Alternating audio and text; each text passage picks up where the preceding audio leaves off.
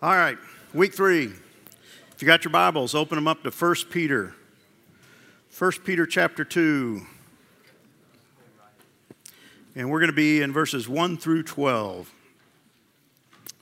So get your Bibles open and let's read that together. So put away all malice and all deceit and hypocrisy and envy and all slander. Let's just stop there.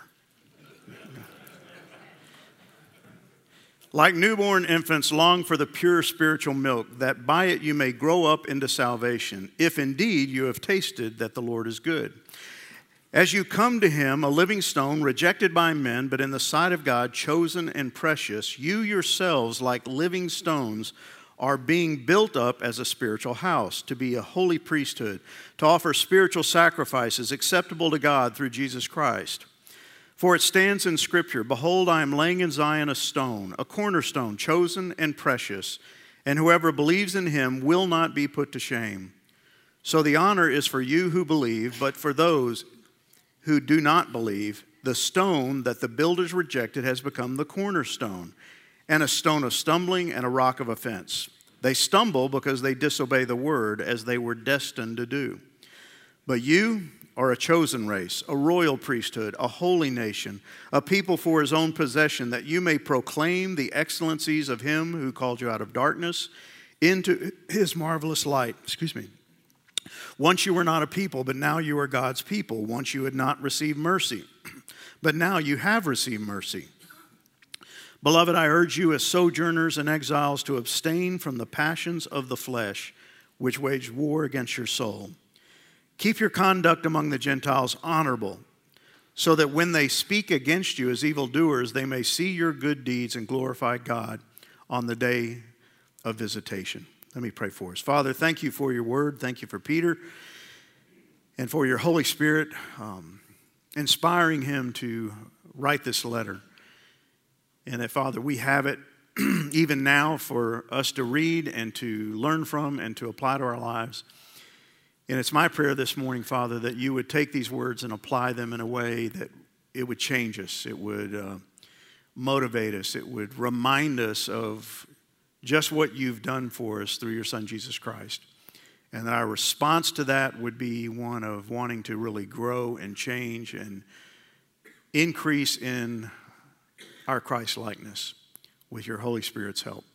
Thank you for these men. Thank you for their willingness to be here. I pray that you would take all the things that have happened this last part of the week and even maybe this morning that are distracting us, disturbing us, and that may we just set those aside for a little while and listen to what you have to say to us. And we pray all this in Jesus Christ's name. Amen. Okay, so we have been talking about calling. And that's the name of this whole series. And we've talked about how we've been called by God. And this morning we're going to talk about our calling out of darkness. And that sounds kind of depressing, but it ought to be encouraging, because if you're in Christ, if you're a believer in Jesus Christ, you have been called out of something into something else. And we'll see in just a second that we've been called out of darkness into, as we read, marvelous light. So 1 Peter 2:9 says, you are a chosen race, you're a royal priesthood, you're a holy nation, you're a people for his own possession, that you may proclaim the excellencies of him who called you out of darkness into his marvelous light.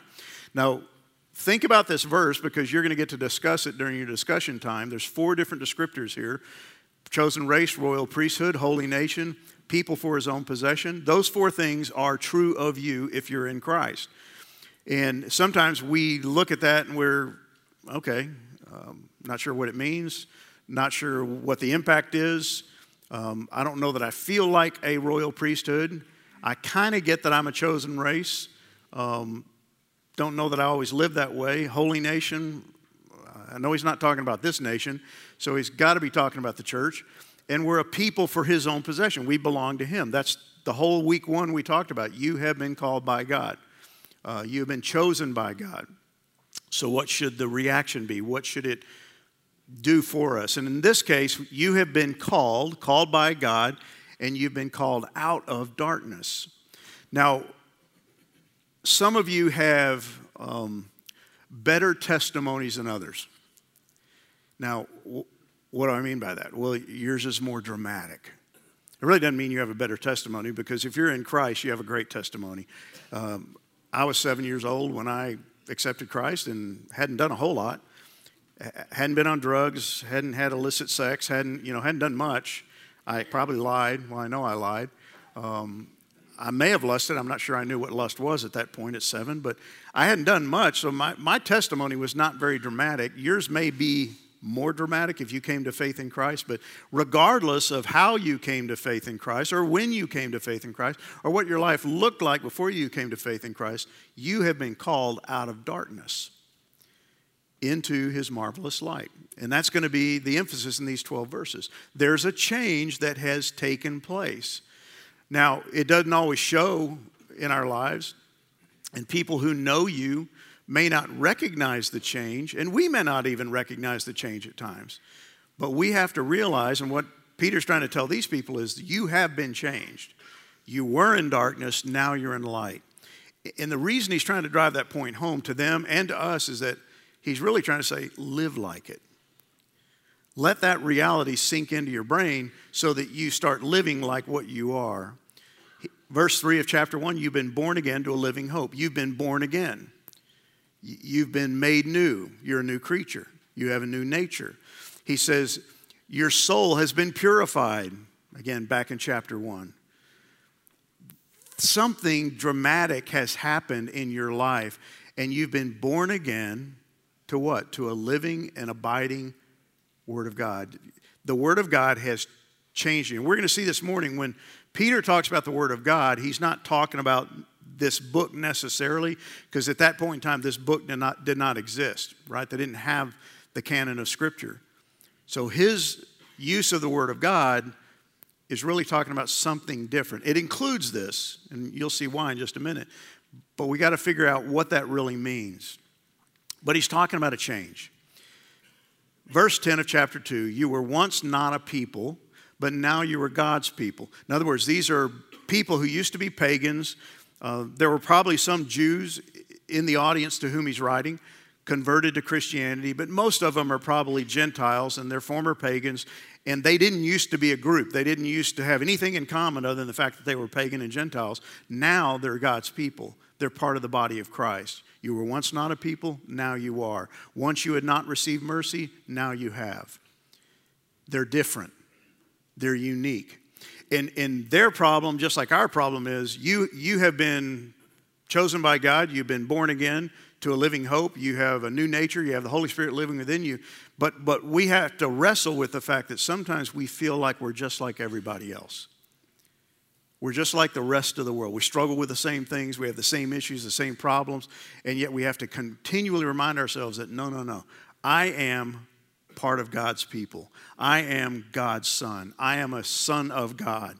And I have the Holy Spirit of God living within me. And I have received mercy from God. And I'm no longer under condemnation. We have to think about that. We need to dwell on that. And that's why he's spending so much time telling these people about that.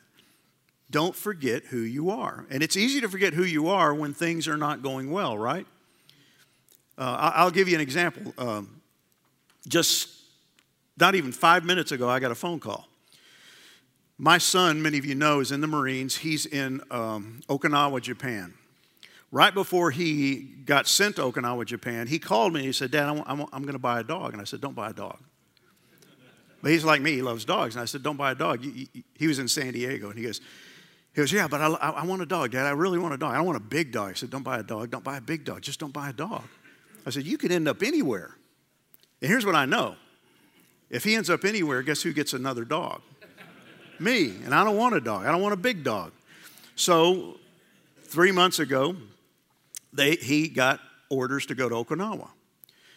And they drive from San Diego in his truck with his wife. They show up at my home to visit us before they leave. And guess who he has with him? His dog. And I said, why? And I'm thinking, well, he's got the dog because he can't leave him in the apartment. So, I said, well, what's with the dog? And his wife goes, did you not tell him?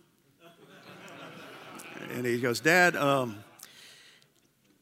we thought the dog was going to get to fly free on a military flight, but it didn't work out. And and it's going to cost us $1,800 to ship this dog, and so I'm trying to work out other plans. Could he stay with you? She stay with you? And I said, like for how long? And he goes, oh, just a couple of weeks. That was 3 months ago. This dog is a German Shepherd mix. It's a rescue dog. It's the dumbest dog I've ever met in my life. It's chewed everything in my house. It's crapped everywhere in my house. It's terrorized my dog, which is 10 years old and about to have a coronary. It's chewed up a $150 pair of headphones. It's just, I said, I'm going to ship you the dog in pieces, and you can reassemble it, but I'm getting rid of this dog. Here's the point. He was arranging the shipment of this dog, never worked out. Okay, fell apart. So at the last minute, we had to ship this dog. So this last Tuesday, we got it all worked out. Yesterday, I went to the airport at 4 o'clock in the morning to ship this dog, met the vet, and you have to use these special vets that are approved to ship internationally, drop off the dog. I'm like high-fiving myself in the car because I'm like, I finally got rid of this dog. It cost me close to $3,000, which I'll probably never see knowing my son. But I'm happy. I got rid of the dog. I can't wait to go home and tell my wife the dog's gone. It's like, it's like being an empty nester all over again. And then my son texts me just as I get in the car, and I'm all excited. He goes, Dad, I just looked at the paperwork, and the dog, it's going to Tokyo, not Okinawa, and I'm on a different island. I'm in Okinawa. And I went, you're kidding me. So I go back in and talk to the lady, and I said, what's up with this? She goes, well, they don't fly to Okinawa. I said, well, why didn't you tell me that? I just paid you $3,000 to ship my dog, and you've shipped him to the wrong island. And she said, well, I have a service that can get him from Tokyo to Okinawa. I said, I don't even care. Just do it. She called me not 5 minutes ago, right before I got up here, and she said, we have a problem. I can't find anybody to get your dog from Tokyo to Okinawa. And I'm like, you're kidding me. She goes, your son, can your son go get him? I said, my son's a Marine. He can't just leave and fly to Tokyo and pick up a dog. And she goes, well, I don't know what we're going to do. Now, why am I telling you that story? Because I want to vent. It's part of the problem.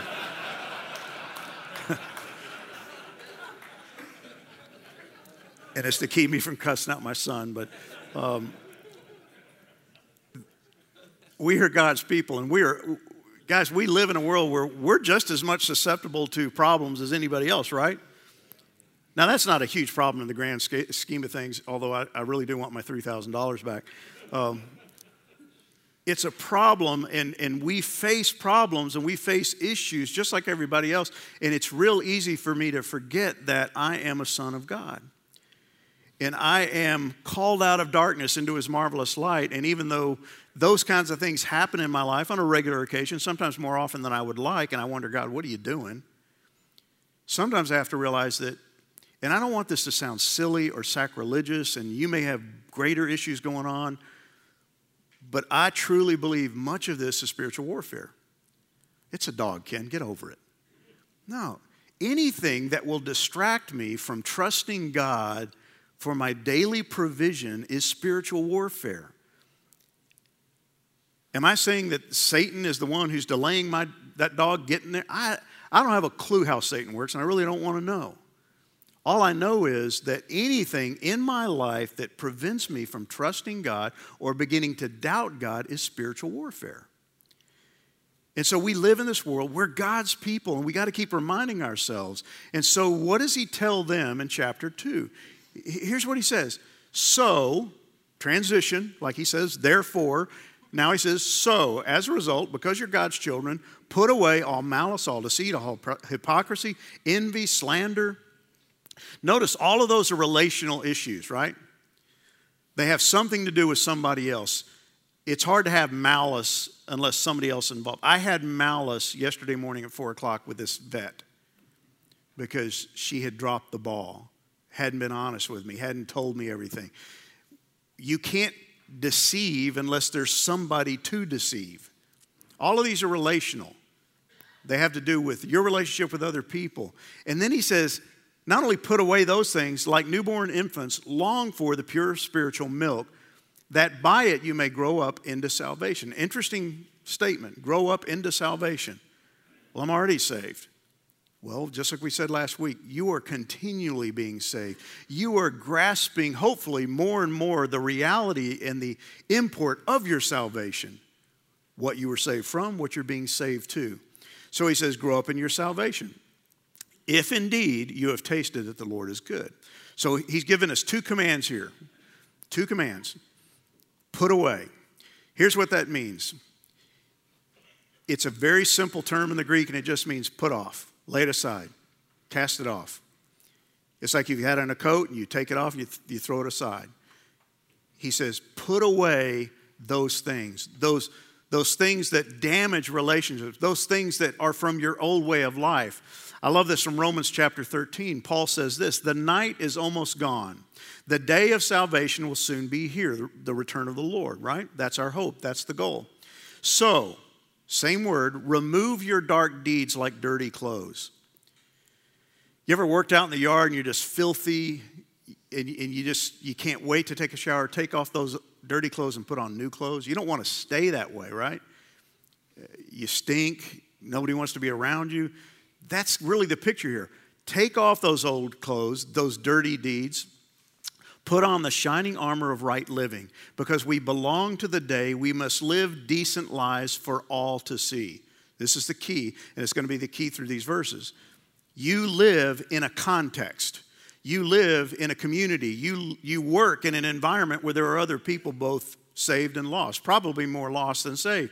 And so you have to keep that in mind. Live decent lives for all to see. Don't participate in the darkness of wild parties, drunkenness, sexual promiscuity, immoral living, quarreling, jealousy. Instead, what? Clothe yourself, put on, take one thing off, put the other thing on, with the presence of the Lord Jesus Christ, and don't let yourself think about ways to indulge your evil desires. So here's Paul saying the very same thing that Peter's saying in chapter 2 of 1 Peter. I'm to cast off one thing and put on a new thing. I love this from the Message in Colossians 3. Paul says, if you're serious about living this new resurrection life, right? We are resurrected in the sense that we have a new nature, a new soul. Our bodies are not yet resurrected, but we are resurrected in the sense that we have been made new. He says, with that in mind, act like it. If you've been resurrected because of Jesus Christ, act like it. Pursue the things over which Christ presides. Don't shuffle along, eyes to the ground, absorbed with the things right in front of you. Look up and be alert to what is going on around Christ. That's where the action is. See things from his perspective. I love the way he paraphrases it because it's this picture of you just kind of walking with your head down, dealing with just the stuff that's around you. Just like yesterday, when I left the airport and drove home, I was kind of in a funk, and I'm like, it's kind of a love-hate. I love that we got rid of the dog, but he's not really gone, and I don't know where he's going to be, and he could end up dying in a crate in a warehouse somewhere, and my son's going to be upset, and I've lost $3,000, and I'm just kind of, I got my head down, looking at the ground, and it's like, what's he saying? Get your eyes up. What's God doing? What's Christ doing? What's happening in this world? You will live through this. You will survive this. The dog may not, but you will survive this. There are greater things going on in this world.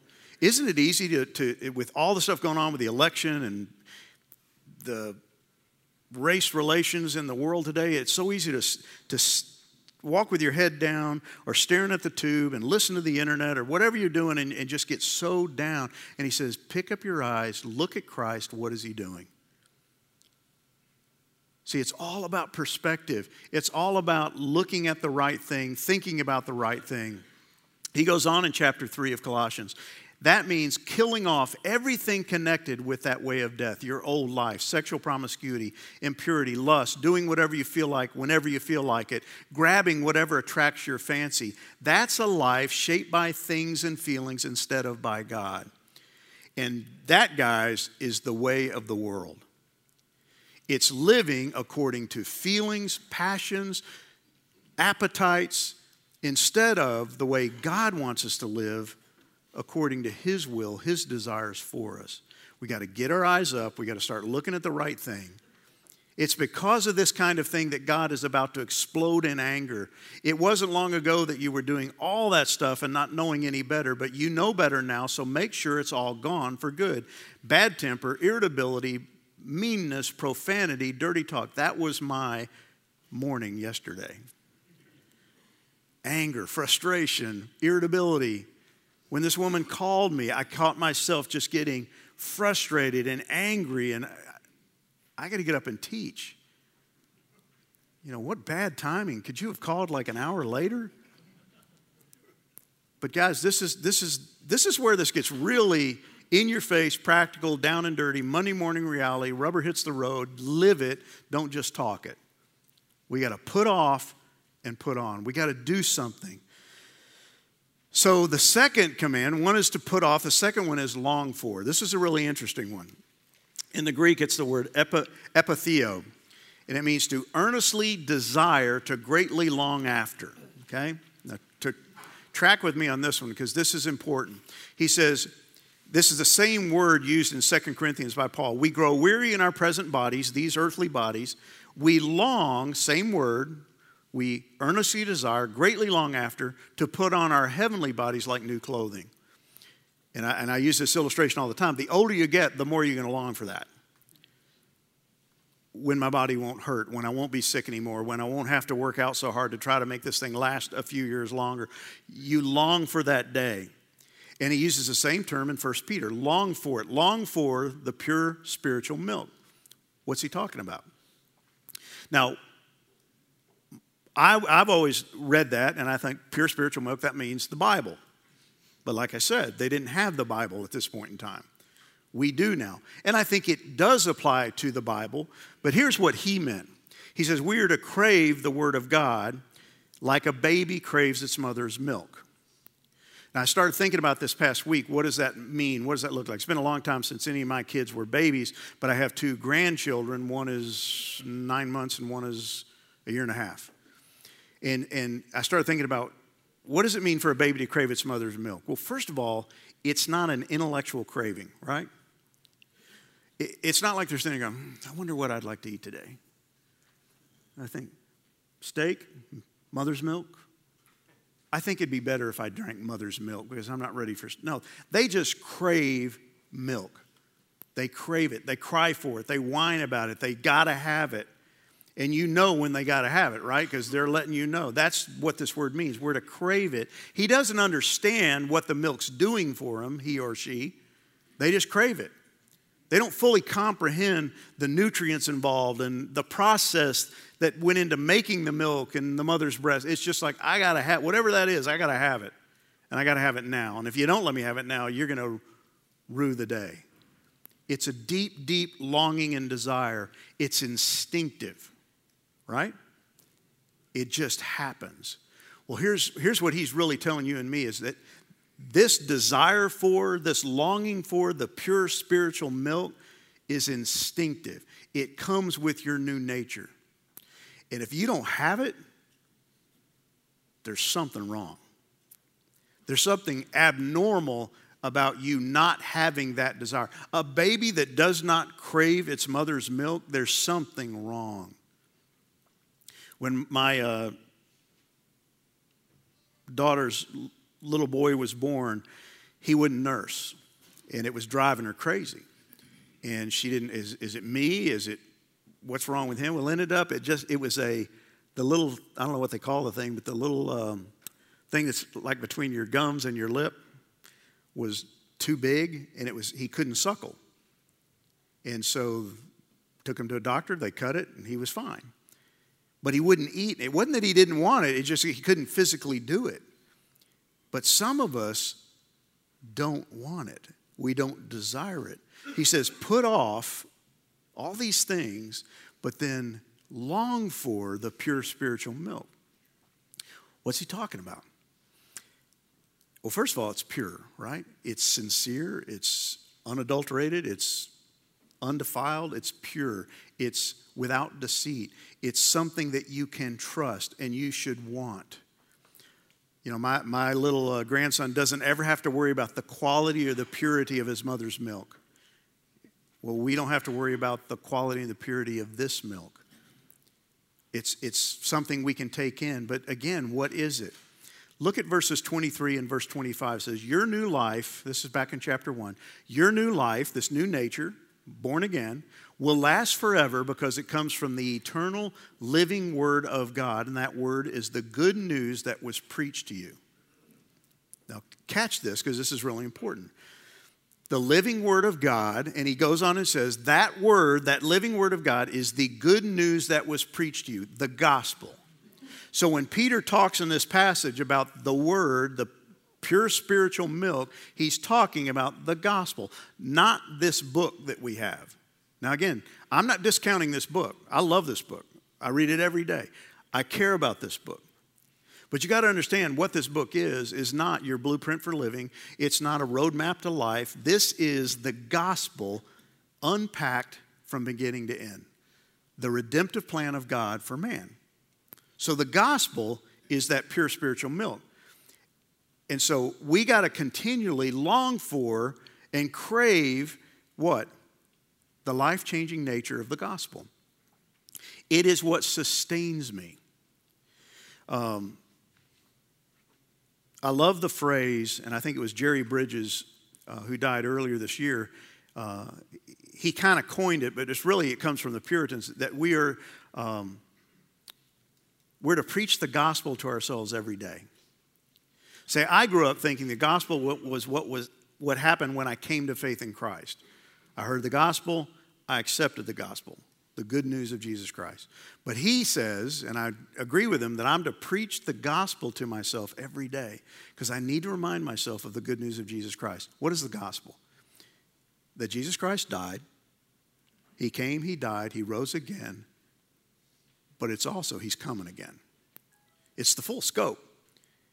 It's the return of Christ. It's our resurrection. And I'm to preach that to myself every day. Remind myself. I'm to long for that message every day. So when you start getting discouraged, things aren't going well, you get a call from the vet and the dog's somewhere between Chicago and Tokyo, you go, okay, Lord, you're in control. You have a plan for me. This world is not my home. I'm just passing through. You will work all this out. You are greater than I am. You have a plan.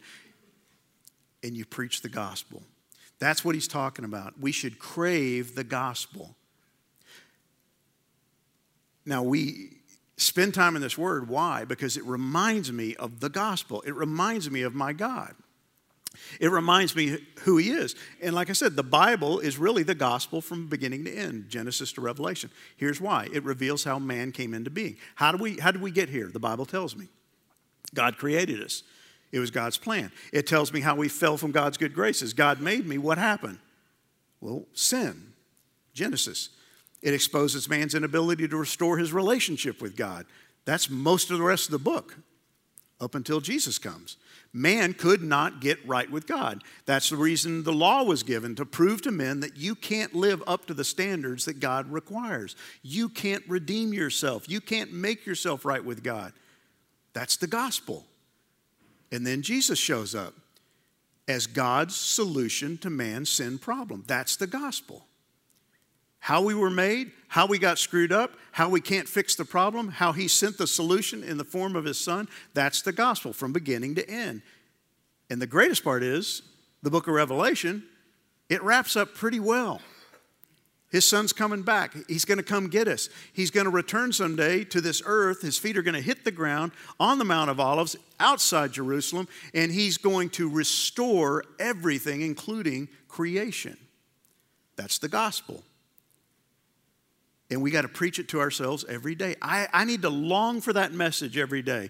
And the worse things are, the more you should long for it. So what does he say? Put off, long for. Put off those old things, be sick of them, take them off like dirty clothes, but long for the gospel, the completion of God's plan, that one day he's coming back. And when we do that, when we feed on the gospel like a baby feeds on its mother's milk, we grow. We grow in strength, we grow in confidence, we grow in love for God because of what he's done for us. We grow in peace, even in the midst of storms. We grow. In the Bible, the reason I love reading the Bible is it reminds me of the strength of my God, the weakness of me, and the fact that one day God's going to fix everything. God's going to fix it all. But if I don't think about that, if I don't dwell on that, if I don't long for that message, I will get distracted, discouraged, defeated. And so he's telling these people, guys, put off and long for. See, our salvation, he says, grow up in your salvation, because our salvation, as we've said before, is progressive. It's ongoing. It's to result in further growth.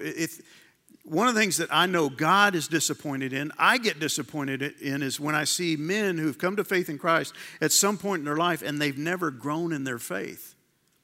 They're no more mature now at 40, 50 than they were at 14 or 24. That is not how God designed this to work. We're to grow up in our salvation. We're to increase. We're not to be static. We're to be active in our faith. But you've got to long for it. Do you want to grow? Do you want to increase in your knowledge of God's Word, in your relationship with Jesus Christ? He says in verse 18 of chapter 3, you must grow in the grace and knowledge of our Lord and Savior Jesus Christ. You must grow. It is natural, it is normal, and when you crave, long for the gospel as revealed in this book, and you want to know more about it, I guarantee you will grow. You can't help but grow. My little grandson is 9 months old, and he weighs more than my granddaughter, who's a year and a half. He's in the 98th percentile in both height and weight. I mean, he's huge. And his parents are both fairly small. He loves mother's milk. And now he's loving anything and everything that he can put in his face. He's growing. He's massive. I don't know when it's going to stop, but if you crave it and you get it, you will grow. And the same thing is true of our salvation in the Word of God. And then he says in verse 3, this interesting thing, if indeed you have tasted that the Lord is good. Have you tasted the goodness of God? Have you tasted the benefits of salvation in Jesus Christ? Do you benefit from the Holy Spirit living within you? If you have, you should want more of it. If you've ever had a really good dessert, you want more. You don't need it. You probably don't have any place to put it, but you can't wait to have more. If you had a good steak, you want more of it. If you've had a good experience, you want more of it. If you've taken a great vacation, you don't want to go home, you want to stay. You crave more. That's the picture here. An appetite for the things of God. Do you have an appetite for the things of God? When you read the Word, do you want to read more of the Word? Or do you walk away going, God, that was just painful. I don't want to do that again. See, as you grow, you want more, just like a baby. And as you feed in the Word, you grow and you crave more and more. Got to have more. This is not enough. I got to have more. And one of the things I love to see is when men start getting in the Word and they start growing. I had a guy, I've told you guys this before, but last year, I'm always challenging you to get in the Word, read the Word. And one Sunday, this guy who comes on Thursday night came up and he goes, hey, I'm reading the Bible. And I thought he was being sarcastic because I'm sarcastic. And I went, hey, that's great, good for you. He goes, no, I'm reading the Bible. And I went, oh, good. What are you doing? He goes, you're always telling us to read the Bible. I just started reading the Bible from Genesis on. He goes, it's fascinating. I said, yeah, it is. And then a couple of weeks later, he goes, I'm in Ecclesiastes. Man, that's difficult. I said, don't stop. Just keep reading. Just don't give up. Don't throw in the towel. He's read through the entire Bible and he started over again. And the last time I saw him, he's like, man, this is the best thing I've ever done. And I can't wait to start again. See, that's what this is talking about. Spiritual maturity is natural and normal. But you got to put off some old things and you got to crave and long for the gospel and its power to change you. So he goes in verse 5, you yourselves are like living stones, you're being built up. Now this is a corporate message here. He's talking to the group. He's saying, not only are you going to grow individually, you're going to grow collectively, built up as a spiritual house, to be a holy priesthood, to offer spiritual sacrifices acceptable to God through Jesus Christ. We're to grow up together, right? This is one of the reasons I love men's ministry. I love seeing men grow together, talking around tables, encouraging one another, holding each other accountable. Because we're to grow together. We're to increase in godliness. Our redemption is to have ramifications, results. And in verses 6 through 8, he's going to talk about Jesus, this cornerstone that we are being built on. He says, he's chosen, he's precious, just like we are. And if we believe in him, we will not be let down. If you've put your faith in Jesus Christ, if he is the foundation, your world may get rocked, but you will not fail. You may sin, but you will not lose your salvation because you're built on him. You can trust him, and you will never have any regrets. There will never be anybody standing in heaven before Jesus Christ who goes, man, I wish I'd never done this. He never came through for me. He will always come through for you, and he eventually will come through completely when he redeems you, body and soul. So he says, those who believes, our lives are being built upon him. We believe in him, we put our faith and hope in him, and we grow in him. But there are others who stumble over him, right? People who don't believe. He says, but for those who do not believe in what? The gospel, Jesus Christ, his death on the cross for them. What does he say? They stumble because they disobey the word as they were destined to do. What's the word? The gospel. They disobey the gospel, the call. They don't adhere to it. But what's really interesting, he says, as they were destined to do. You know, I taught last night out on the West Campus. And one of the guys came up afterwards and he goes, man, I'm still really struggling about this whole thing about God choosing an election. I don't know if I believe it. I don't know. I think we have free will. And I said, man, I'm not asking you to believe what I believe. I am asking you to wrestle with it and get into the Word and find out what God says about election and choosing. But I'm just happy you're wrestling, because people have been wrestling with this for centuries. And there's still debates within the church over it, but wrestle with it. What bothers me is the men who don't give a rip one way or the other. And they're not willing to get in the Word. And they don't even have an opinion. At least have an opinion. At least study the Word enough to know what you believe. But here he says, these people who stumble over the gospel, who reject the gospel, are destined. That Greek word means they're established, they're ordained, they're appointed to what? To their destiny. To the end. This is a difficult passage, but it goes right along with what we looked at in verse 9. You are a chosen race, chosen by God, elect, as he started out in verses 1 and 2 of chapter 1. You're a royal priesthood, a holy nation, a people for his own possession, that you may proclaim the excellence of him who called you out of darkness into his marvelous light. There are those who have been called by God, chosen by God. There are those who have been destined. Now, I'm not going to spend a whole lot of time on this, but somebody in the room is going to go, whoa, wait, that's not fair. That God destines somebody for eternal damnation? See, I think we look at this from the wrong direction, from the wrong perspective. Here's reality. Everybody since Adam has been destined to what? Hell, right? All have sinned and fall short of the glory of God. The penalty for sin is what? Death. Not just physical death, but eternal separation from God. That is the destiny for every person who has ever been born and will be born. Here's what we should dwell on. That God, in his mercy, would choose anybody to escape that. Ought to blow our minds. Because guess what? None of us deserve it. And here's the other issue involved. Are you in Christ because you deserved it? No. Are you better than the person who's destined for something else? No. You were destined for the same fate, but God, in his mercy, not based on anything in you, chose you.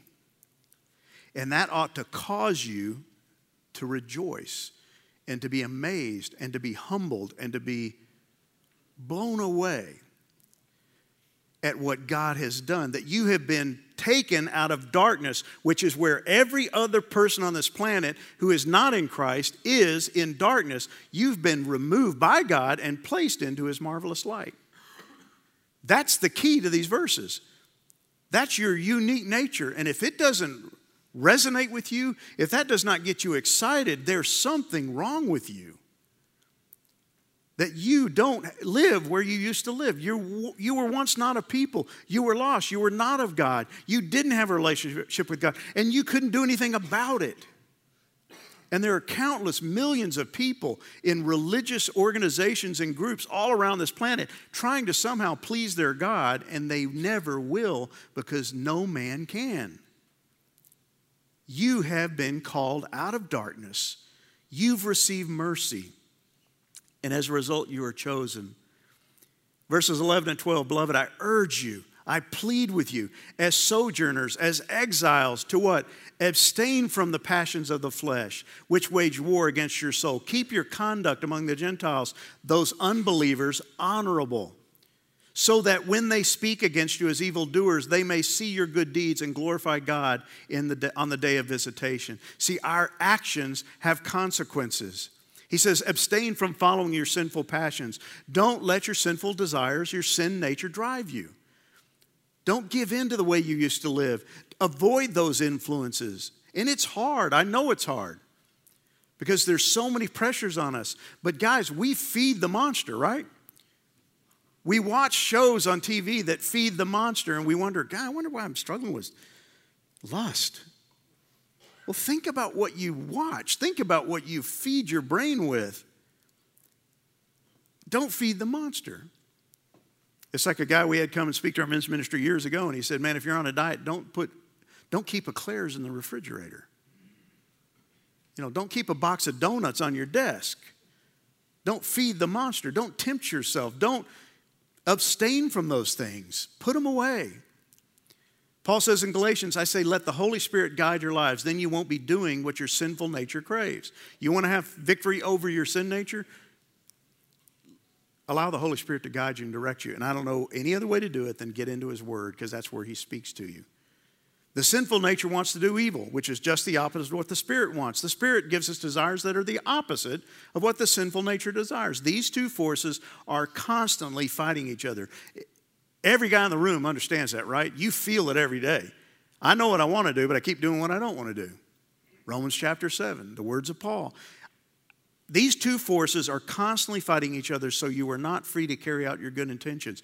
You've got to do battle with the help of the Holy Spirit, because these two things are constantly fighting each other in you.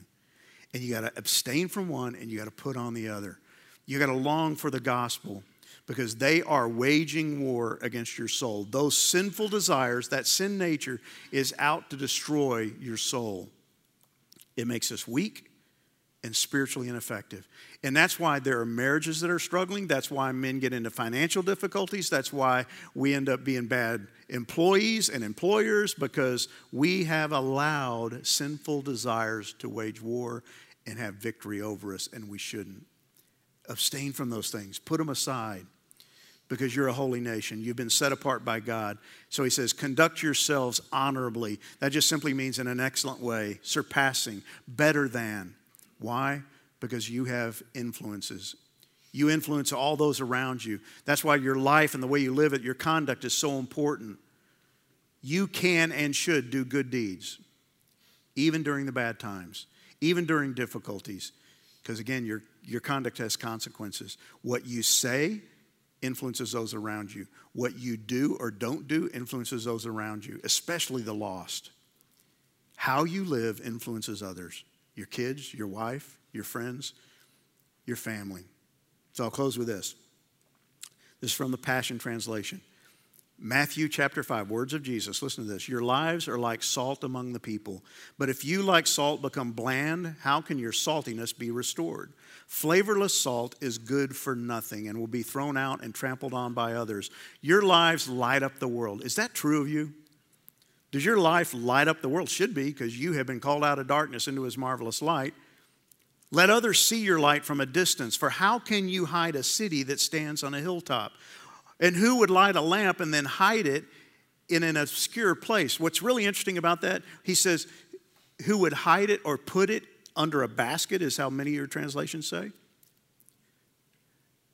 That word it has to do with, it's the same word that we read earlier about, they are, those who don't believe stumble and are destined. They are put or determined for a certain destiny. Why would you take a light and determine to put it and hide it? You wouldn't. So we've got to determine, I've got a light shining within me. I'm not going to hide it. I'm going to put it where it can shine for everyone.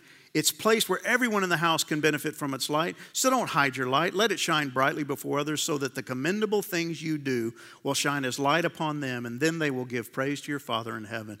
Your conduct has consequences. Your life has influence.